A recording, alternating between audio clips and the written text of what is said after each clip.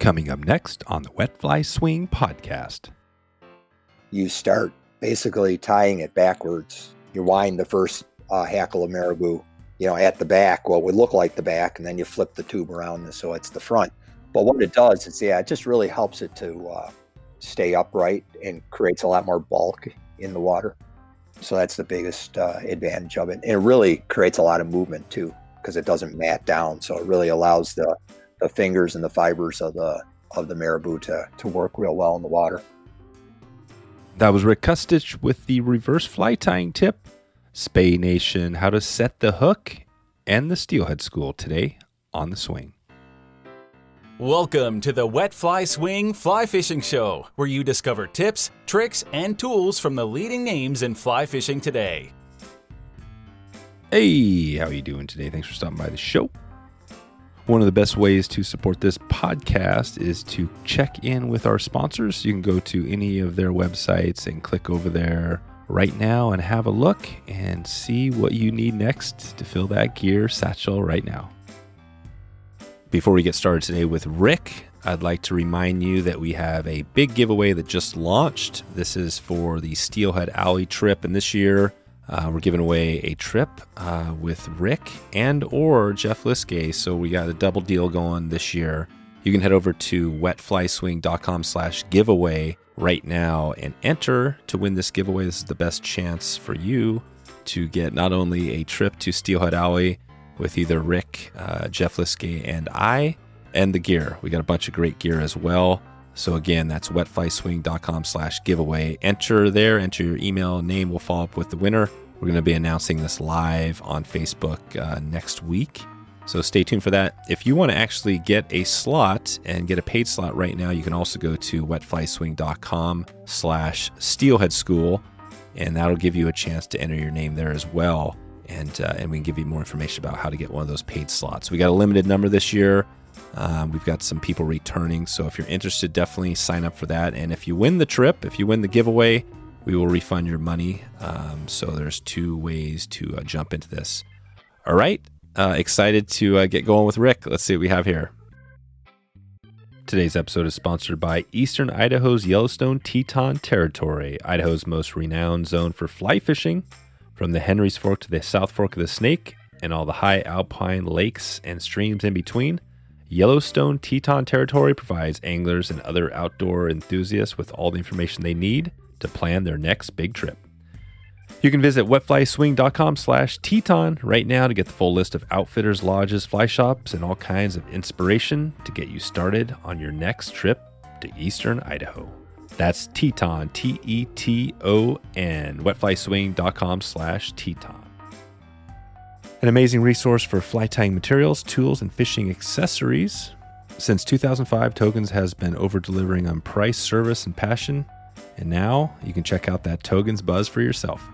Right now, you can head over to wetflyswing.com/Togans to get started. That's TOGENS. You support this podcast by clicking through that link to Togans Online. Rick Kustich is back on the podcast today to take us into modern Spey and some of his new things he has going, including a new book. We discover who some of the early players were in the Spey game. We get a little more history there. We find out how Rick swings flies on Lake Erie tribs, and we're going to dig deep into Steelhead Alley because Rick is going to be our guide this year, along with his crew, some other people you know of. So this is going to be exciting. Steelhead Alley, if you want to get into it and check it out, we got Rick, and we're going to dig into it right now. Here we go. Rick Kustich from rickkustich.com. How's it going, Rick? Great, Dave. Great to be here again. Always enjoy talking with you. Yeah, thanks for coming back on here. I'll put a link in the show notes to the last episode we did. It always seems like when I have these repeat episodes, like it's been years and years. I'm sure it hasn't been that long, but I wanted to get an update since the last time we talked. You've got a new book that's out on Steelhead, and Steelhead is always a hot topic. We're actually going to be fishing with you this year, which is exciting. We're heading out to not only Ohio, but New York this year to fish with you and Nick. And so this is going to be a big year. I feel like New York has been a hot topic for me because we've been doing a lot of trout. Obviously, it's got steelhead. Maybe let's start. We're going to get the update in a second, but just talk about New York from a steelhead perspective. Like, how is it different than, say, anywhere else in the Great Lakes? I think, first of all, it's quite diverse in terms of the size of the rivers and the opportunities. I mean, from, big water, like even though the lower Niagara River, which is, 200,000 CFS, to some smaller intimate streams. So I think there's just a wide variety of water. So I think that's one thing New York offers. And I think the other thing is it's just so condition oriented. So the conditions just change from day to day.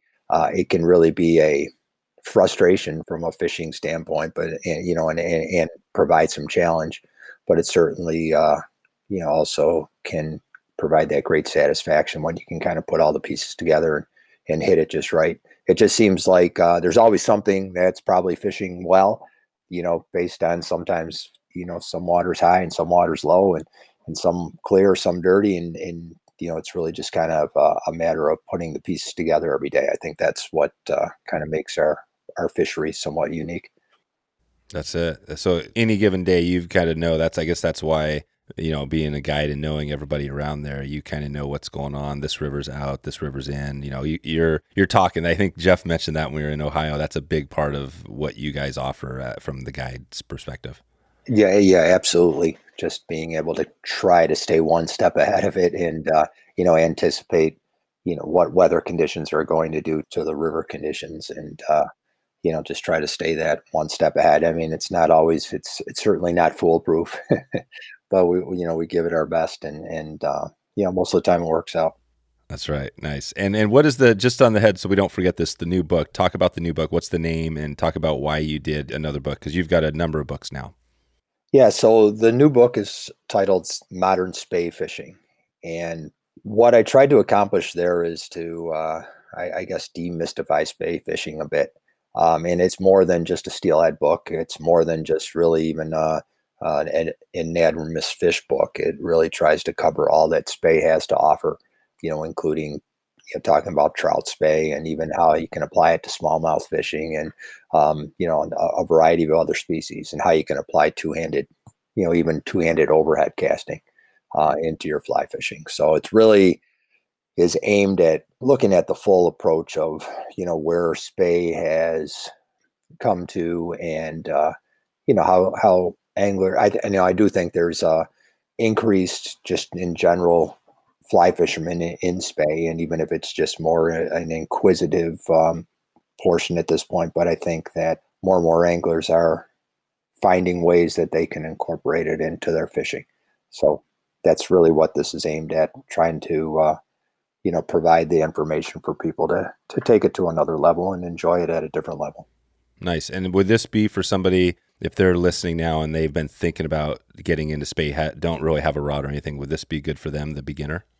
Yeah, absolutely. I tried to create a book that would be very helpful for someone that has never spey fished before, to try to break down the terminology, in terms of rods and lines, and, match what their objectives would be in terms of spey fishing, but also try to incorporate more detailed information on particularly the fishing aspect of spey fishing, the tactical aspect, and a couple of strong chapters, I think, on presenting the fly and how it can go just beyond simply casting and swinging a fly to really, actively fishing a fly on a tight line, in different types of water that maybe, wasn't originally associated with spey casting and spey fishing and swinging a fly. Nice. Well, I wanted to talk, in your book, you don't cover, it's not just steelhead, but today I think I want to focus a little bit back on steelhead, because we are going to be heading out there this year and later in December. Well, it's early December. I think we're going to be heading out there. We don't have the exact details yet, but essentially this year we're going to be kind of doing two trips. We did the Steelhead Alley trip where we were out with Jeff Liskay, and we hit that in Ohio, and we actually had a little bit of PA as well, but now we're going to be having this kind of the second part is New York. And so I want to talk about that a little bit today, what people can expect. So talk about that. So if we had this trip we're planning now for, early December, what does that look like? Are the rivers we're going to be fishing, are these some secret waters? Are these waters everybody knows about? What's that going to look like? Well, I think at that time of year, we start to transition from, that fall fishing, and we can already start to receive a little early winter weather in December. So what I do like about that is, what New York has is mainly winter run fish.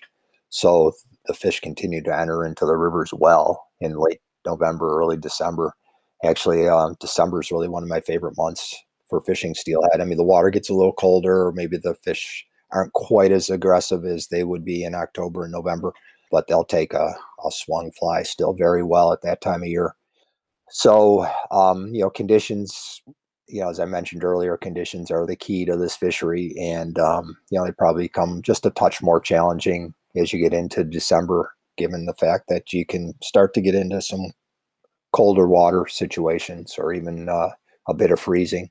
So, in terms of the water we'd be fishing, it's really good to range from some bigger water. The one thing that New York offers over Ohio is that we do have access to tributaries on Lake Ontario as well as Lake Erie. So it's not all just the steelhead, traditional steelhead alley waters. We would prefer, I think, generally I prefer fishing the Lake Erie, tributaries if possible. Part of that is that, the runs have been fairly solid, on our Lake Erie tributaries. We do have some wild fish production on those tributaries as well. So, I prefer that.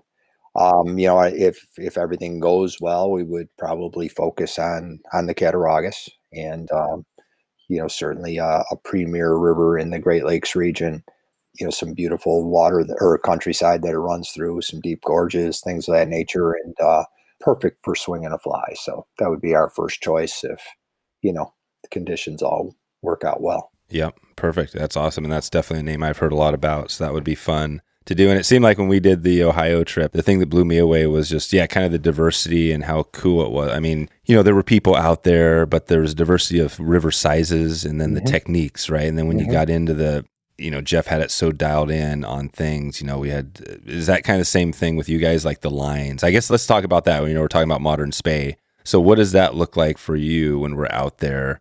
Are we going to be using a mix of lines, sinking lines, dry lines, rods, stuff like that? Yeah, I think, for the most part at that time of year, we'll be fishing the fly down in the water column.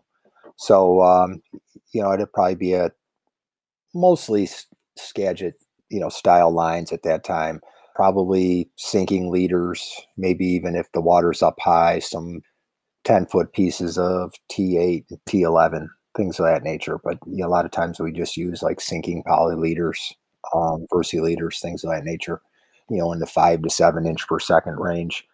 And then try to control also depth with weighted or unweighted flies and angle of cast and things of that nature. But, for the most part, we'll be fishing water that'll be, on the colder end, and we'll be fishing the fly down in the water column. Both Nick and I like using shorter rods, kind of give a little more intimate connection to the fish. I think that, in the last number of years, just a lot of rod manufacturers are making some quality rods in that, 11 to 12 and a half foot range. So I think that matches up well with the rivers that we'll be fishing. Perfect. Great. And Nick, we'll put a link to that episode we had with Nick Pinessa a while back as well in the show notes. And so we're starting to tick off some of those names out there, some of those Great Lakes. Who else is out there that you're kind of connecting with? Are there other guides that you're talking with out there quite a bit on steelhead alloy stuff? Well, sure. One that I work with is Vince Tobia. He owns, a business called Cattaraugus Creek Outfitters. Pretty extensive, successful guide and travel business. And Vince is a good guy. And, both Nick and I work with him to some degree as well as having our own clients. Has been doing it for a number of years. And, if I still have to talk to him, but he would possibly be the third guide we'd have on that trip. Yeah. The trip will be later or in December, but we're going to be launching this giveaway event, which is going to be fun. We do every year. And so we're going to be talking about that and putting that together. So we did have a couple questions. I'm going to take a little break here, Rick. We have this new segment we're doing on Instagram where we're doing like a Q&A. And we did a little bit of a shout out to you coming on the podcast. And we have a few people who asked some questions. And I just want to give a shout out to them because these are questions I already asked one of them. But here's one from JMOCE Gyee. I'm not quite sure on who that is exactly, but on Instagram, he asked, what is the ideal water temperature for swinging for steelhead, which is always a good question. Yeah, I think ideally, if you can find water temperatures that are between 44 and 56, I think that's when fish are the most active. But I think really a lot of it has to do with just the direction of the temperature as well. It's not always just absolute temperature, but if you have more stable temperatures, where you don't have any dramatic drops in the temperature overnight, I think that keeps fish more active. I've seen even, within that optimum range, if you in our rivers are susceptible to some dramatic decreases in water temperature overnight if you get a cold snap. There is some groundwater influence, but not a lot, so that the air temperature can really have a significant impact. So when you get a dramatic decrease overnight, it can really slow the fish's metabolism down. So you'll notice that in the morning. So a lot of times, even in those situations, I'd even try to delay going out a little bit until things have a chance to start warming up a little bit and recovering. And even, when water temperatures drop below 42 or even into the 30s, fish will still be pretty active to a swinging fly, especially after the water stabilized. If it stabilizes and if it drops from 45 down to 35 or something like that in a real short period of time, that can really slow, the fish's activity. But once it's dropped into that, high 30, mid 30 range and has kind of stabilized in that, it seems like, the fish adapt to that and can still remain pretty active and chase a fly pretty well. We'll just try to adjust the water we're fishing so that, the fly isn't swinging quite as fast in those colder flows. I'm trying to find, some of the slower, deeper pools and things of that nature and try to adjust to that way. But still, we still get very aggressive takes even in that cold water. And, it took me even a while to use to that. When I was first starting out, you'd hear the stories, they don't take, first, in the Great Lakes, they don't take a swinging fly Right. at all. That was one of the, great false bits of information I heard when I was fishing. But, just even the whole idea of them taking a Great Lakes steelhead taking a swinging fly in cold water, that has definitely changed. And, you really just, it really helps when you have stabilized cold water though. Yeah, stabilize. That's key. No, it's a great tip. So if it's cold, and what were the temperatures again? You mentioned the range where they're most active. I feel the most optimum range is between 42 and 56. Yeah, 56. Yeah, that's right. Okay. No, that was a great clarification. And then on the history, that. So take us back there for a second. I can't remember if we talked about this on the last episode we did, but what was that like? Give us a little snippet. When was it when people were saying, man, nobody's swinging flies, you can't do it? When was that? And then what did it look like as that changed? Well, I'd even go back to, so I've been fishing for steelhead in the Great Lakes since 75, I believe. And back then it was, you couldn't even catch them on flies. It didn't matter, not even dead drifting. So that's where we started, to kind of prove that wrong. And, then it just, I think by the early to mid 80s, we were swinging flies for them and, clearly proved that you could do that. And then, throughout that time, through the 80s and early 90s, proved you can do it in cold water, and it just kind of continued to escalate from there. Yeah, it keeps going. And then what's the next step? Because it seems like we're all on this path, right? As you get, maybe, I don't know, you get bored of however that works. You keep making it harder. Like what's the next step after this? Like in modern Spey, do you talk about that at all? Yeah, well, I guess, the next step is really just kind of catching fish on your own, totally on your own terms. And I guess that next thing would be just, using more floating lines and, fishing the fly higher in the water column and things of that nature. And that all works. You just have to find the right conditions and the right situations. So that's probably the last front, or the next frontier anyways.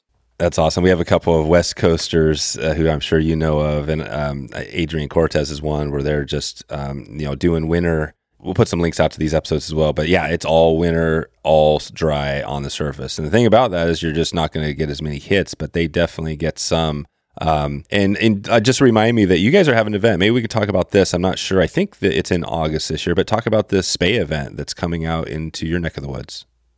Yeah, so August 11th to August 13th, Spey Nation. So Spey Nation was a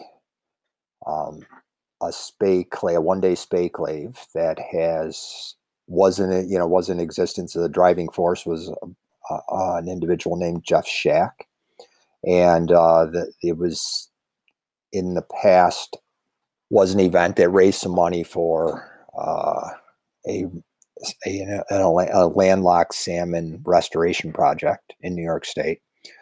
COVID kind of interrupted the original Spey Nation, and it hasn't been held the last few years because of that. And so Swing the Fly, Zach Williams at Swing the Fly picked up the Spey Nation name and this past year, and we're bringing it back as a 3-day event. So last year, Topher, Brown, and I had under the Swing the Fly banner hosted some Spey casting classes on the Salmon River in August, and they were very successful. So we combined those classes this year with the original kind of format of the Spey Nation, which is just really a Spey clave open to the public. So what we ended up with is going to be a Saturday event, and I guess that's August 12th, where there'll just be a lineup of presenters providing a variety of topics on Spey. And then on the Friday, Saturday, and Sunday, we're going to have classes. So it'll be fishing classes, casting classes, tying classes that require a fee and pre-registration. And combining it all together and having a Friday kind of an informal happy hour event as well to kind of mingle with the presenters and things of that nature. So I'm really excited about it. I think it's going to be a great event, and seems to have a lot of energy behind it right now. So yeah, should be good. That's cool. Yeah, I love that. Was Zach or I'm trying to think, the Swing the Fly, was he from originally the Great Lakes area and then headed out west? Zach is originally from Michigan, yes. There you go, which is, not that uncommon. It feels like there's a lot of people that were out there headed west and maybe headed back eventually. But there's a lot of overlap. I remember when Jeff talked about that when we were doing our thing, he kind of made it sound like, hey, there's not a lot of people doing the west heading out to the Great Lakes. But it seems like maybe that's kind of even going behind us too, because it's all the same thing, really. It's just fishing. Yeah, I love that. My brother Jerry and I used to talk about that all the time. There seemed to be such a division between, West Coast Steelhead and what people were doing in the Great Lakes. And I do really like that that's broken down a bit, that, we have a legitimate fishery here, and, you can call them what you want. I mean, whether they're, freshwater steelhead or, to me, they're still migratory fish. And, it's a fishery worth people's time and effort. And I do like that seems like that's that division is broken down a bit, and it's just fishing, like you said. Yeah, it's just fishing. Cool. Well, let's do another little Instagram Q&A, and remind us again. Go ahead. Just real quick, Dave. If people want to know more about the Spey Nation event, on the Swing the Fly website, if you go to the website, there's a Spey Nation button there, and has all the details. And if anybody wants to register for a class, it has the schedule of the presenters, and we're really trying to provide like a full day. I think it's the an opportunity to kind of get this thing re-energized and have well thought out presentations that kind of connect to one another, so that if somebody's new to Spey, they would get something out of it. If somebody is in that intermediate phase, they'd get something out of it as well, and good access to all the presenters. So I think that's really what this is going to offer. Perfect. No, this is awesome. I think this is the perfect fit too for what we have going, because people can hit that in August, maybe get a class, get ready, and then still land on our trip in December where they're ready to really go deep on the, the deep dive even deeper. So absolutely. And one of the greatest, things that we there's a number of people that took classes last year that are going to take other classes this year. So it's really, working out to be a way for people to, really continue to improve their skills. Perfect. No, this is awesome. I love it. Remind us again on Instagram. What's your handle on Instagram? It's just at Rick Kustich. Okay, perfect. And we are obviously at Wet Fly Swing, so we will have people can follow us, and if they want to answer or ask a question for an upcoming guest. So we did this here this last week, and we got another question here from Cole.Pancake, and he asked, this is a good one because this could happen to us, right, while we're out there with the low water. He said, how do you catch a fish on the fly in low, clear water? So there's no question that we have found that going stealthier certainly works best when that water gets clear and low. I mean, I do feel like, as much as I don't think sink tips and sinking leaders do much to spook fish when the water's up or when the water's got some stain, I feel totally different when the water's real low and clear. I think one of our best strategic move that we generally make in those situations is to just go to a long, monofilament or fluorocarbon leader and use a weighted fly, and just try to get that fly a lot further away from the fly line. Gotcha. And how does that look when I guess you still have the Skagit head on there, you're still able to swing that fly? Yeah, you could, or then you could cast that with a Scandi head if you'd like, or some type of a hybrid head.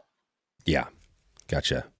And so with the modern, thinking again back to the book with modern Spey, is it all swinging, or do you talk about other techniques you could use Spey for?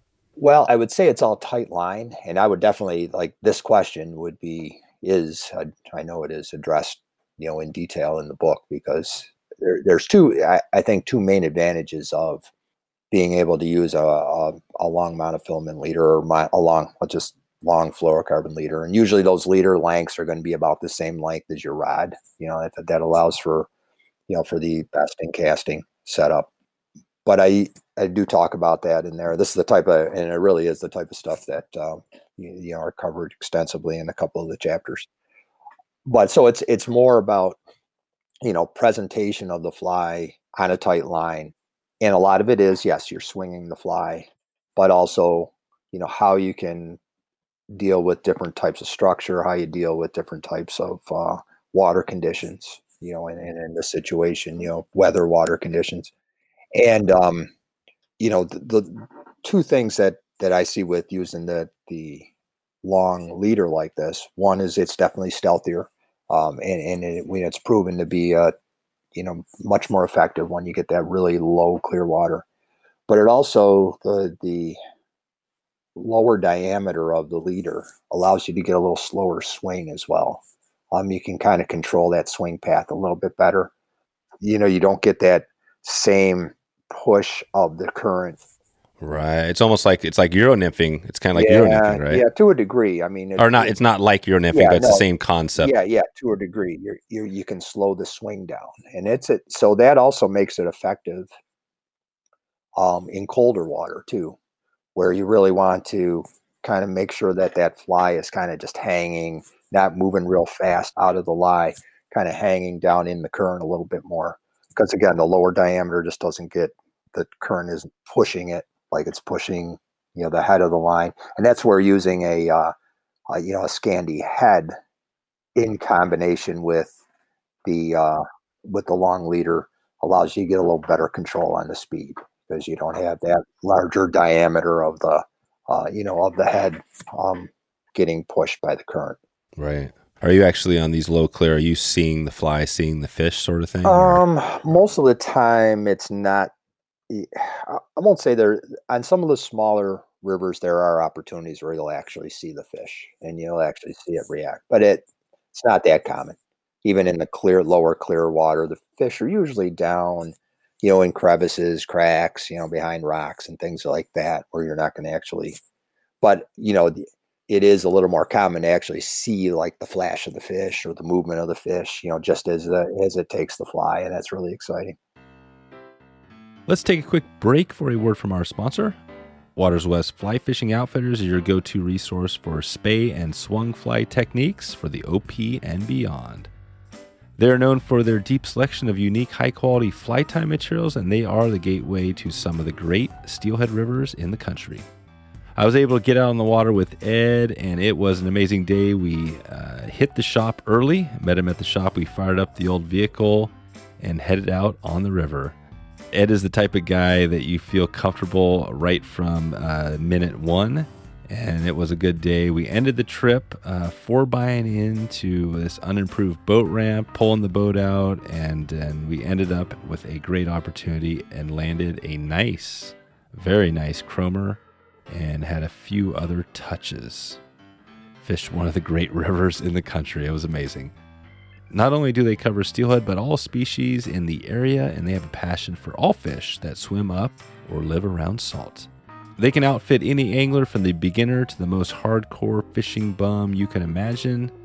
They have a great online store, fast shipping, and you will be supporting conservation when you support Waters Last. Please check in with Ed and Kyle right now to say hi and let them know you heard from them on this podcast. And you can do that right now, wetflyswing.com/waterswest. So awesome. So we're hitting on a couple of these Instagram questions. I'm glad we did this because this is a new segment we're doing. I think people are loving it as we go. I've got another one I'm going to leave till the end, which is from somebody I think you know. But let's take it back to the trip. So break down the trip. So if we're going to be going, I know we're kind of creating it as we go, but I think essentially what we're doing is like a 4-night, 3 days, full days of on the water. What does that look like? What will people do? They come in there? Are we going to be, I guess coming in the night before? Talk about how you think the trip is going to look as we break it out over those days. You arrive the night before and get rested up, get ready for a full, 3 full days. Yeah. And I'm not even sure if we have, I'm trying to think of the place. I'm not sure if we've landed on a place yet, but will this be like a short drive, long drive potentially to the fishing waters, to the Cattaraugus or wherever? Yeah, I think we will arrange something that will be probably a half-hour or so drive to where we would be fishing, in an ideal situation, and leaving the location in a place where we'll be able to hit other waters if the Cattaraugus doesn't work out. So kind of hedge the bets a little bit. And, at that time of year, fish are spread out throughout the river. We usually concentrate a little higher up on the water, on the river at that time of year. So, we'll have easy, half-hour access probably to that water, but we'll be able to make some changes and pivot if we need to. Okay.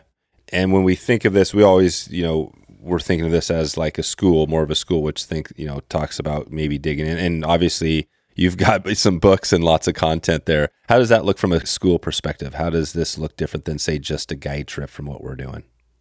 I think any of my guide trips, and I know Nick is very similar, there's always an educational part of those trips. I mean, I never want to feel that anybody fishes with me that is just out there to simply catch fish. I want somebody to always leave with a lot more information in their head than they started the day with. So I think even my normal days out will, incorporate a lot of, educational opportunities. And so I see this being very similar, that we'll work hard to make sure that everybody has a really good understanding of what we're trying to accomplish and really go out there and give it some practical application. Mm-hmm.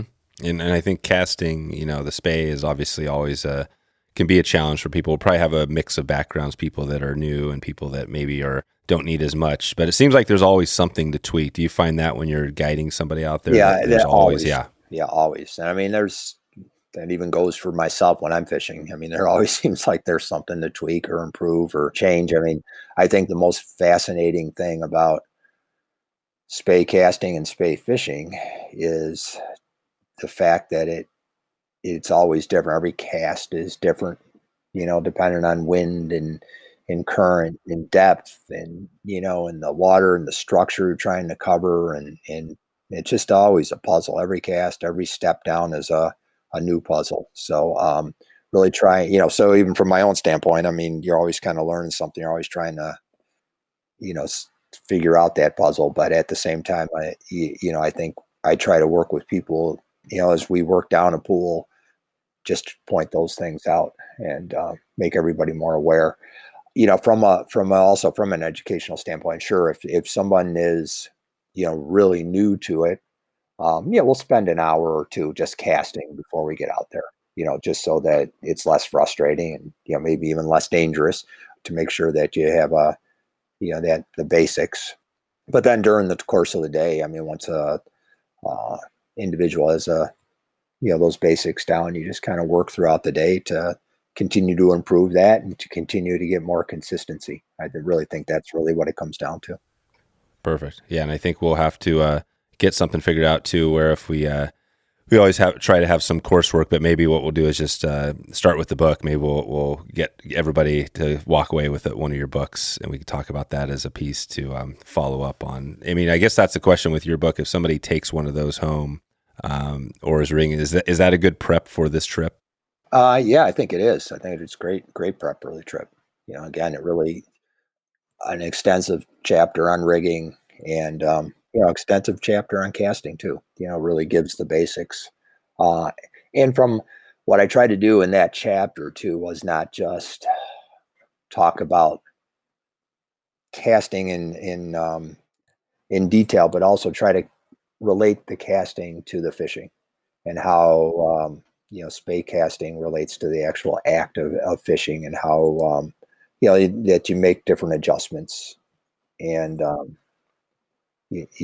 different approaches to the casting throughout the day to meet the fishing challenges.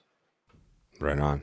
Perfect. And I think what I'm going to be doing on this is probably, because we're going to have a thing going in kind of Ohio as well, so I'll probably be in there and swing up. How far is it from, if you're fishing down lower, down some of the stuff Jeff fishes, to head up to your neck of the woods? What's that drive look like?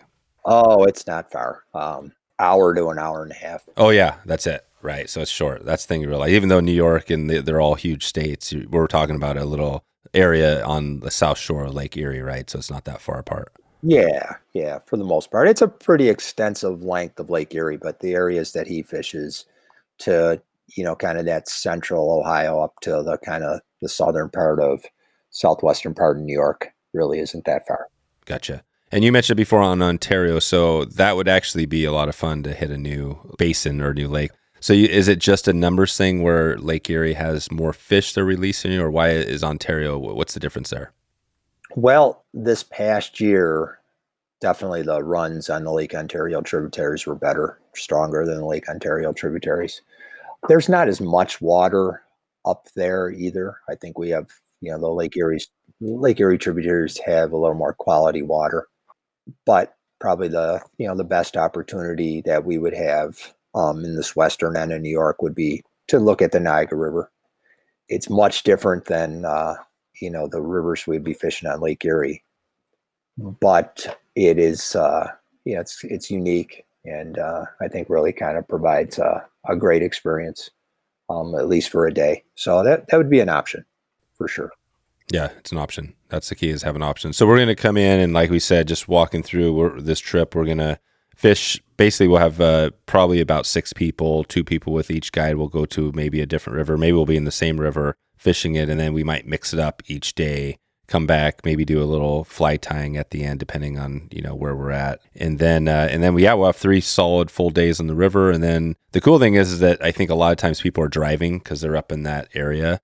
And so I think there'll be opportunities that's kind of the cool thing about this, is that you learn from a guide, right? I think I've said that so many times. You want to increase, or however that is, decrease your learning curve, get a guide, and this is like kind of on steroids because we're doing like a full trip together of multiple days. So I feel like, when I came out of the one last year with Jeff, I had, a couple of huge things I was working on that I took away from that with my Spey. Do you feel like that's kind of what it's about, finding a couple of really big things to work on over the year and then come back, or what's your take there?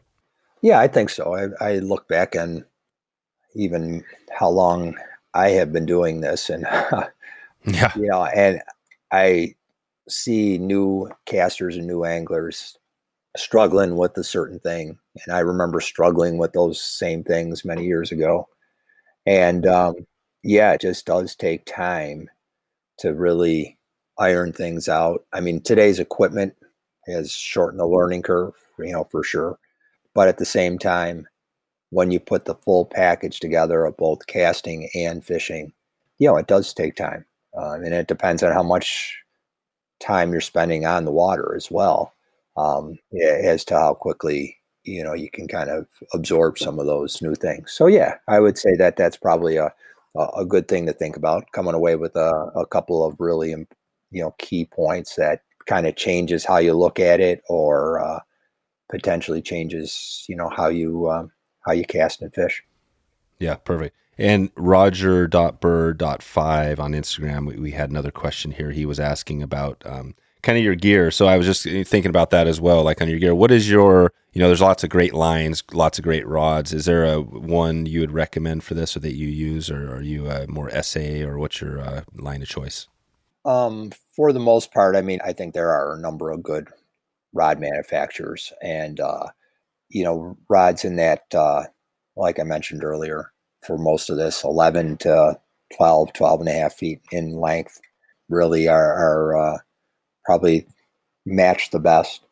I'm on the Scott Pro plan, so I mean, I work with Scott, but I also work with Bob Miser over, RB Miser Rods. He provides, a wide range of rods in that shorter length, some really good rods for the Great Lakes, and also, Echo has some less expensive options as well. So those are probably the three rod companies that, I kind of have associations with, and provide some, good equipment for this. Yeah, I've been working with Simon Gosworth and Rio the last number of years, and Simon did I was very honored for him to write the foreword for my new book. Oh, wow. Yeah, I was pretty excited about that. And so I've been using, the Rio lines the last couple of years, and their Skagit lines, I think they've done a good job at, the early versions of Skagit lines were so heavy and clunky to me. They've done a really good job at kind of ironing out those tapers to a point where they feel pretty smooth when you're casting them. So they're not just fishing tools any longer. They make for a nice cast. That's perfect. And the line thing is great because it's, it seems like they're all good, whether it's Rio or SA or, Airflow or you name it. So, they're all great. So that's what's cool about this. I always feel like I love hearing from, what the guides are using, just because I know it's just going to be a broad range. You go ask Jeff, and he's probably, you got a different, company he's using, and and it's all good. So what is the Rio? And I know we had Simon on. We'll put a link out to that episode recently. We were talking Skeena fishing with Simon, but he was breaking down the Rio. What is the Skagit line you guys use for Rio? What's it called? Is it just the Skagit? I can't remember what it's called. It's the Launch Max, I believe. There's two of them. Okay. Yeah, but that's the one I think I've been using. Yeah. Okay. Good. And like I said, we'll get Simon. That's pretty cool on the forward thing. I mean, that's got to feel pretty good. Probably. I mean, maybe the biggest name in our current, in Spey. It seems like Simon's up there. What was that like? How did you convince him to do that? Well, he's, and I just listened to, I was riding the other day and I listened to your podcast. Oh, you did? Yeah. It was, and that, that's just how he is. He's just really nice, genuine guy. And, when I approached him, he had no hesitation, in terms of, we had talked at the shows for years, and he knew who I was and all. And I had no hesitation in being interested in it. And when he read it, he was really excited about, the opportunity to do it. And, by his own words, I mean, he really feels that this was a book that was needed, something that was out there. There's been a lot of good books and videos on casting, but one that really kind of encapsulates everything from rigging to fishing to presentation and whatnot. I think he felt very strongly that, there was a niche there that this book fills. So it was great. It was an honor. I mean, really, it's an honor because his book, Spey casting, kind of really was a key part of my development. I think that came out in 2004, somewhere in the early 2000s. And just a really key part of, I think that's where things started to really click for me from a Spey casting standpoint, was after reading his book. So, for him to have that influence on me and then, provide that is just really full circle from that standpoint. Yeah, that is amazing. And it seems like your book, when you just look at the modern Spey, I mean, it seems like that it's just been out there for, you know what I mean? Like, it seems like it's just, when I first looked at it, I was like, oh, wow, do I already have this book? It already feels like, you know what I mean? Like, is that what you were going with the name? I mean, it's so simple on the naming as well, but you add modern, and it's like instantly you're like, oh, I know exactly, like, yeah, I need that book because there's a bunch of stuff in the last 20 years that have changed. I mean, that's what you're going for, right? Right, it is. I'll say that I didn't want it to just be, the most current stuff, because there is more to spay fishing. Yeah. Well, and what could it have been? Think of that. I'm sure you went through a few different names. Like, what would another name have been that wouldn't have been as good as this? Yeah, I have struggled with titles on other books. This one was just seemed to be the only thing I could call it when I started writing it. And I think I did come up with the title with Jay Nichols, the publisher of it, or the editor. I think we came up with that title, while having dinner one night, and it's just never deviated. I just kind of felt like that, when I described what the idea of the book was and bringing kind of Spey up to date. I mean, I think that title just popped out, and it never really deviated from it. But I think one of the key things about it, like I said, I don't want it to be, or didn't want it to be, and I don't think it turned out that way. Just talking about the last 5 years developments or things of that nature. There's actually an extensive chapter on the history of Spey, and I felt like you really can't get a full flavor of what Spey fishing is today without understanding where it came from and how it developed and why it developed in the past. And I think that was really an important aspect of it. And then I don't want to lose sight of the fact that styles of Spey fishing that have been popular even for the last 20 or 30 years, that they're outdated. We still can use long rods and long lines. There's a place for those. And I wanted to make sure that, that was an integral part of the book as well, and understanding where to use those rods and where to use those lines. As a matter of fact, I'm going to salmon fishing next week up to Quebec. And, I plan to bring some 14 and a half footers, and get the longer lines out. That's the right place and time for those. And I don't want to lose that. So it's still a part of modern Spey, even though we might think of modern Spey as being more, Skagits and Scandies, sure. And, I even have a section in there on bamboo. There's been advancements in bamboo. It's that kind of have gone into the modern era as well. So I didn't want to lose sight of that.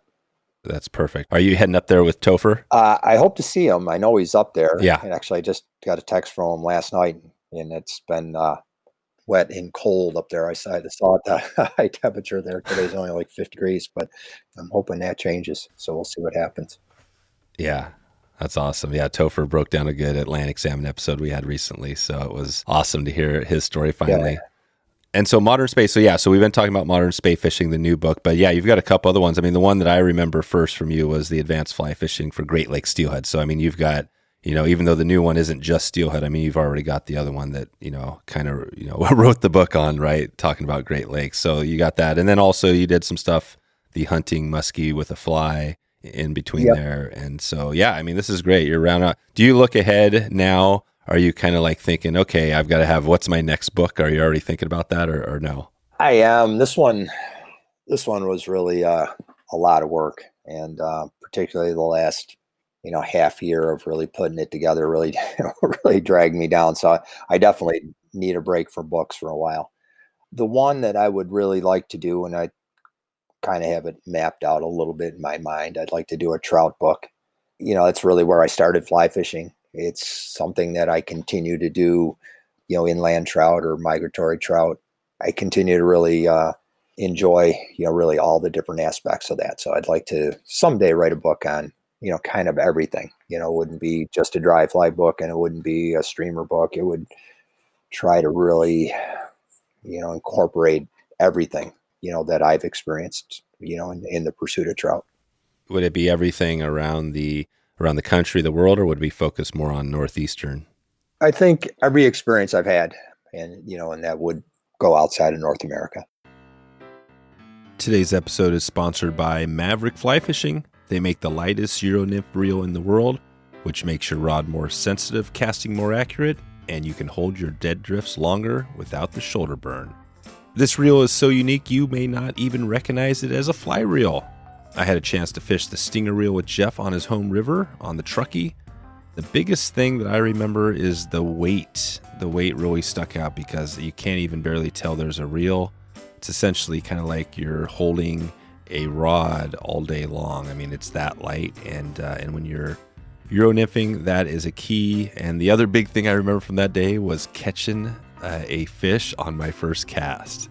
Pretty cool to be down in that part of the country and have some great success with Jeff. Maverick keeps things simple by offering a Euro nymph product line with essentials you'll need from rod, reel, fly line, and leader system. Euro nymphing doesn't have to be complicated, so let Maverick Fly Fishing get you started right now. You can learn more by checking out Maverick's YouTube channel for some tips and tutorials. And you can also head over right now to wetflyswing.com/Maverick to check out the good stuff they have going. That's Maverick, MAVRK, wetflyswing.com/Maverick to support this podcast and take a look at one of the most unique and efficient Euro nymphing setups on the market. Okay, back to the show. Good. Okay, so we got the book question answered. You're going to have some more good stuff coming. That's great. Talk about a little bit, you mentioned the history, and I don't want to lose that one. Give us the short little few-minute summary if you can, or just go into that a little bit on the history of Spey. Like we've talked about it a number of times, but give us from your perspective, how does that look? I know that's not an easy question, but just a quick little summary.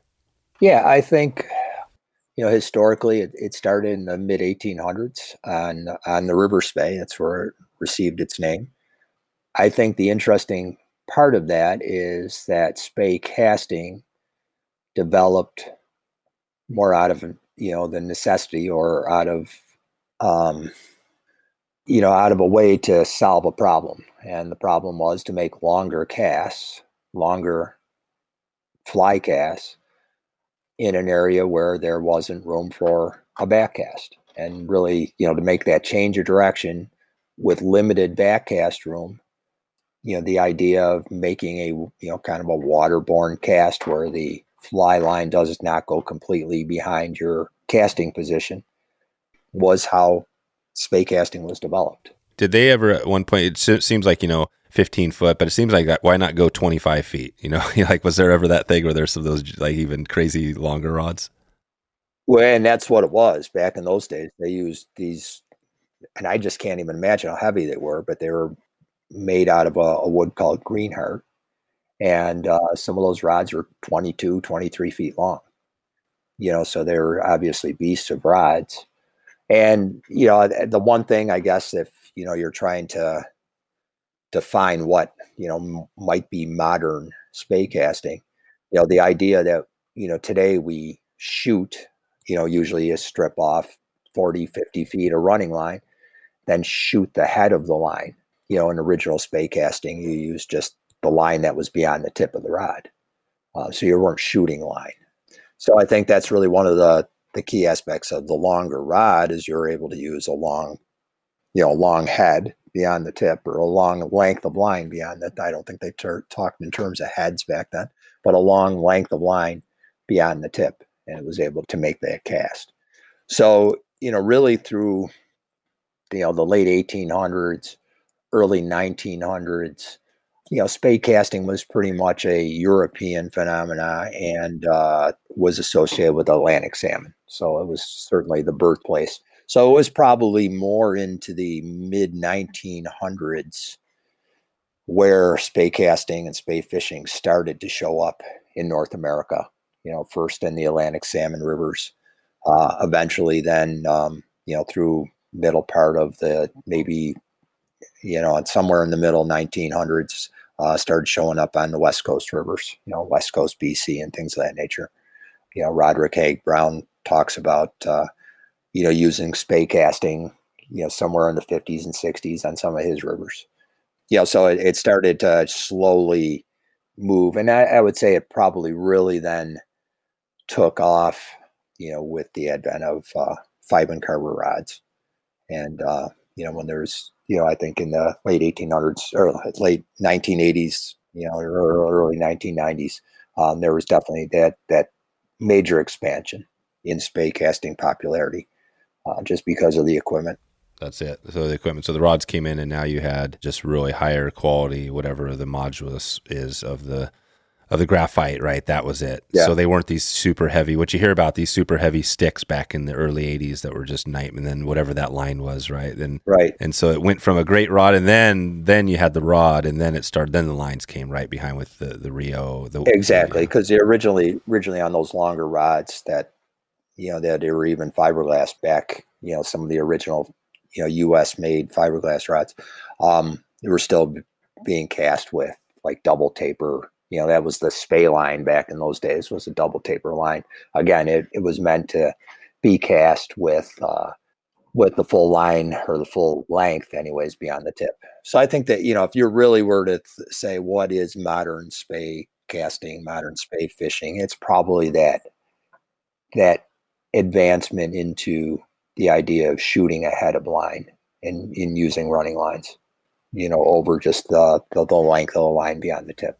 Yep, perfect. So that's the modern, and that's what you cover for the most part. Because on yours, do you get into any of because there's all sorts of different types of Spey. Like, we've had a couple episodes where people have been talking about casting off, into the salt right off of the bank and going for stripers or whatever. Is that part of something you talk about there, or would you consider that modern? It is. Yeah, yeah, no question. Both in terms of using Spey casts in the salt, and even though it's not truly Spey casting, overhead two-hand casting, for either saltwater. That's how I fish for muskies now for the last 5-6 years.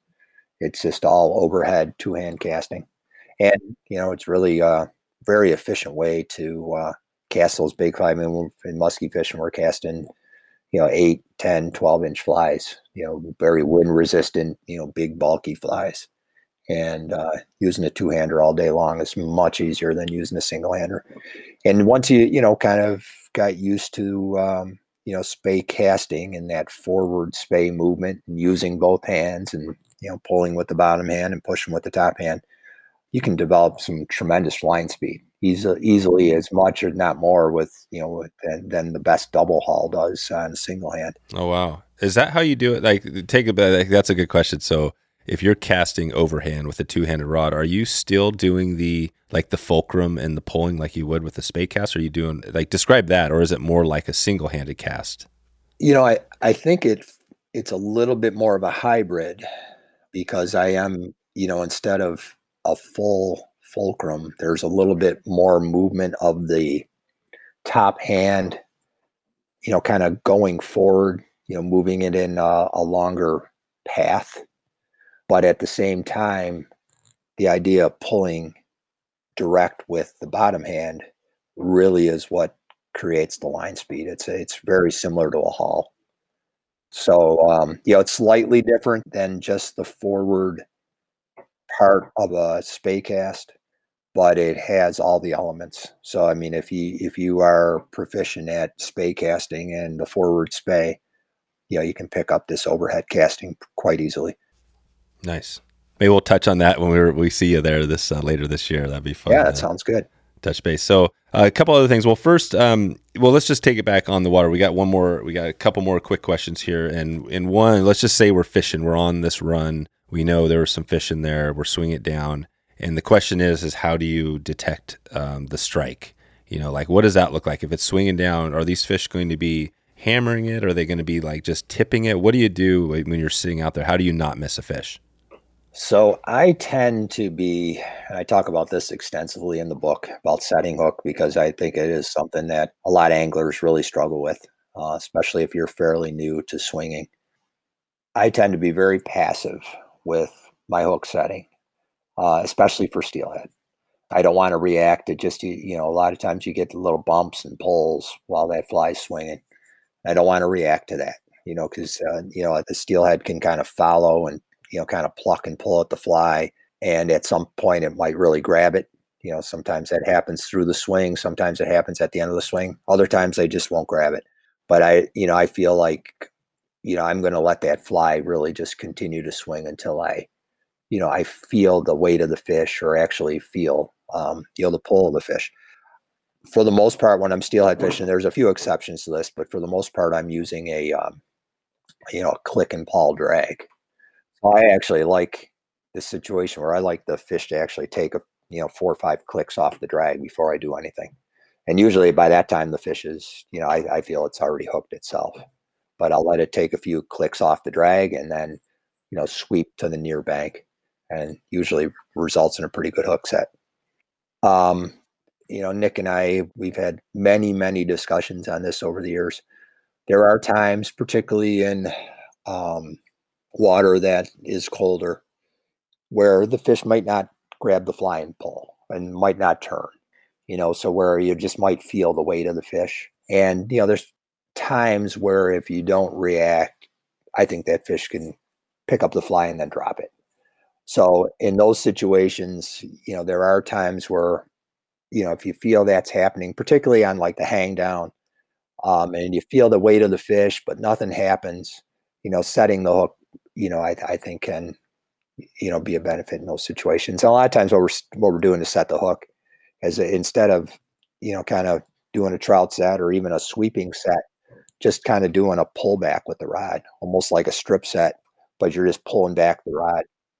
So in that situation, if you do pull the fly and maybe it pulls it out of the fish's mouth, it didn't have it firmly, it's just going to pull it a little bit, and that might even trigger the fish to push up and take it. I love that. Yeah, that trick, and I hadn't been doing it because that was one I think we did when we were with Jeff, at the end, so in the hang down, definitely let it hang down and then and I found myself doing that a lot. I'd give it like 2 or 3 or 4 pullbacks. Just it's one of those things you get in a zone, you know what I mean? So you're swinging and you're like, okay, it's kind of fun because at the end, you're at the hang down. It's kind of boring just to sit there and strip it in. It's kind of good to do something. And you're saying those fish are so active that's something that, whatever percentage, you're going to get some hookups from that.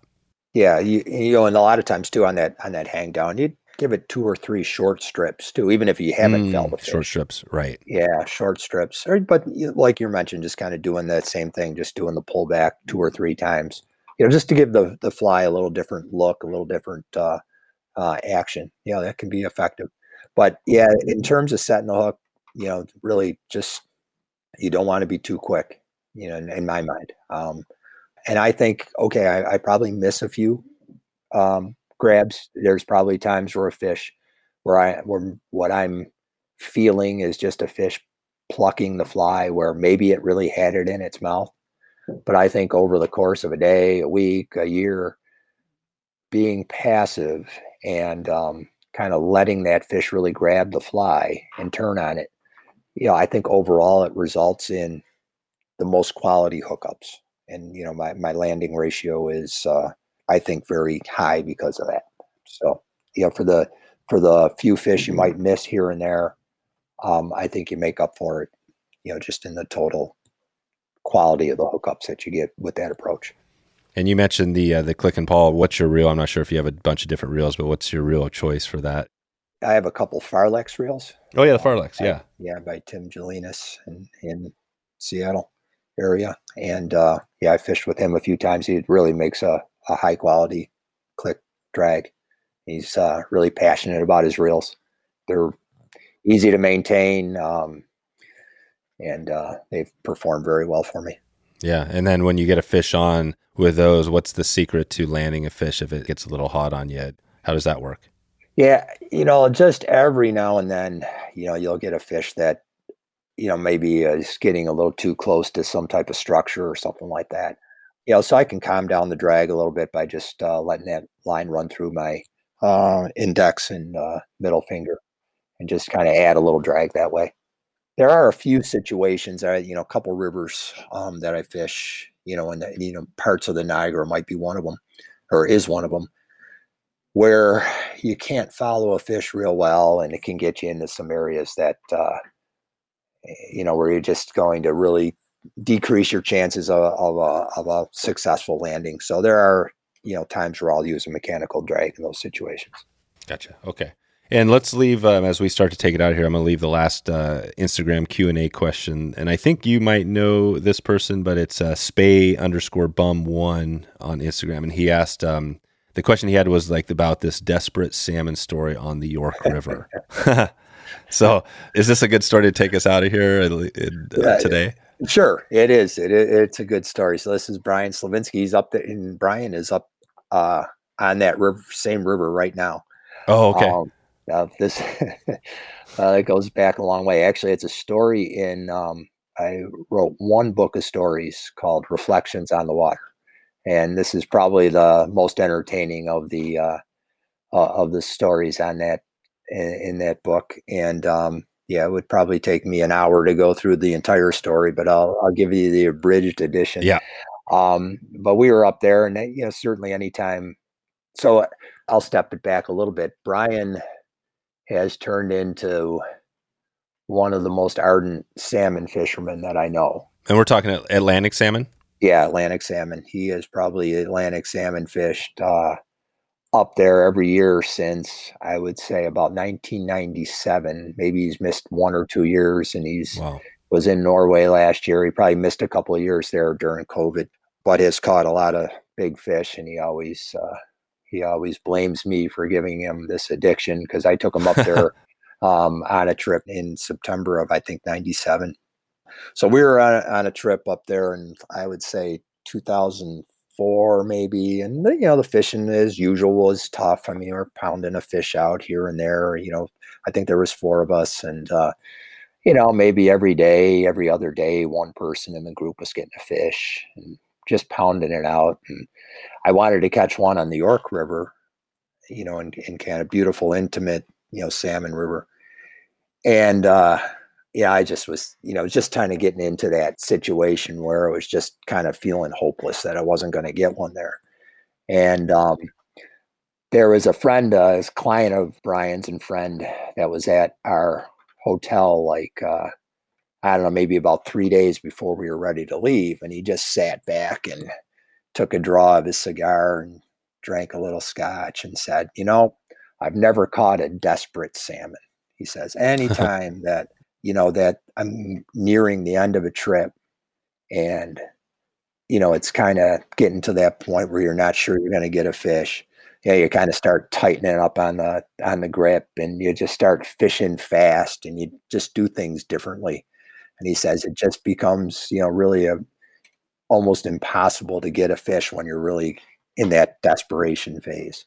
So I remember when he first said that, that he's talking about, you can never catch a desperate salmon. I was like, what's he talking about? But then as he sat there and explained it all, it kind of started making a lot of sense.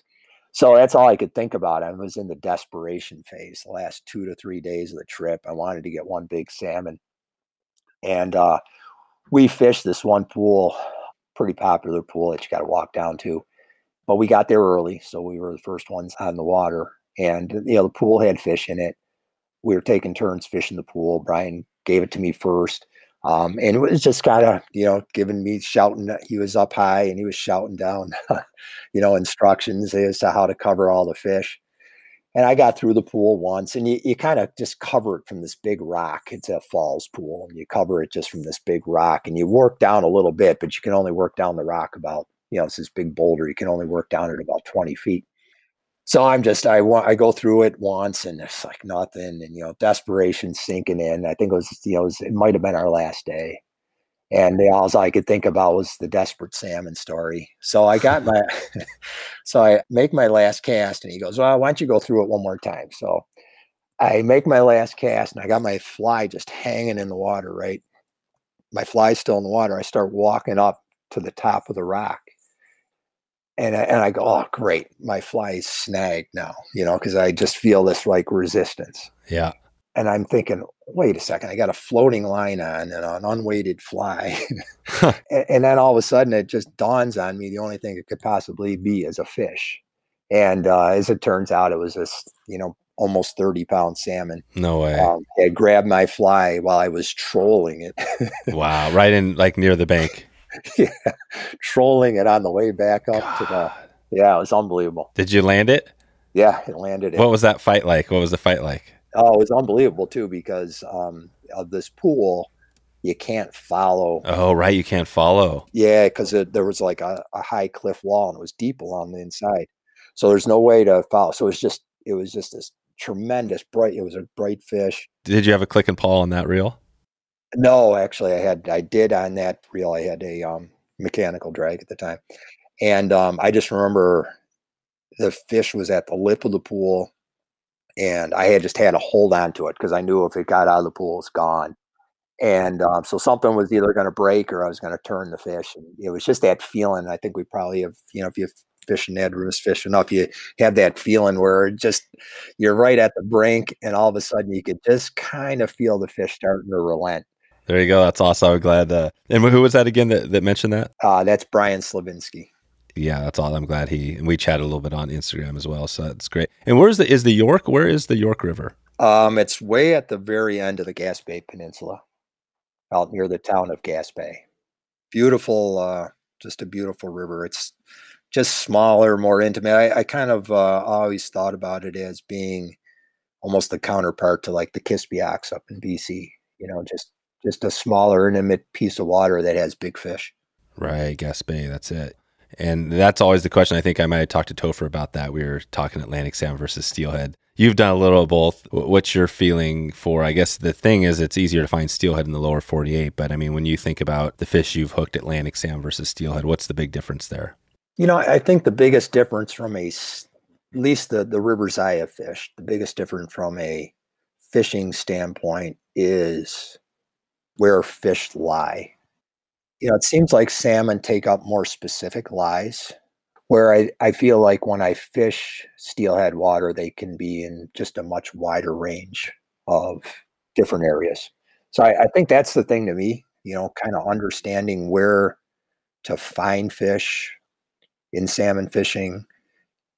And again, this is just based on my own experience versus in steelhead where, I just feel more comfortable covering just almost everything, when it comes to steelhead. That's a little bit of a reach, but covering a wider range of water.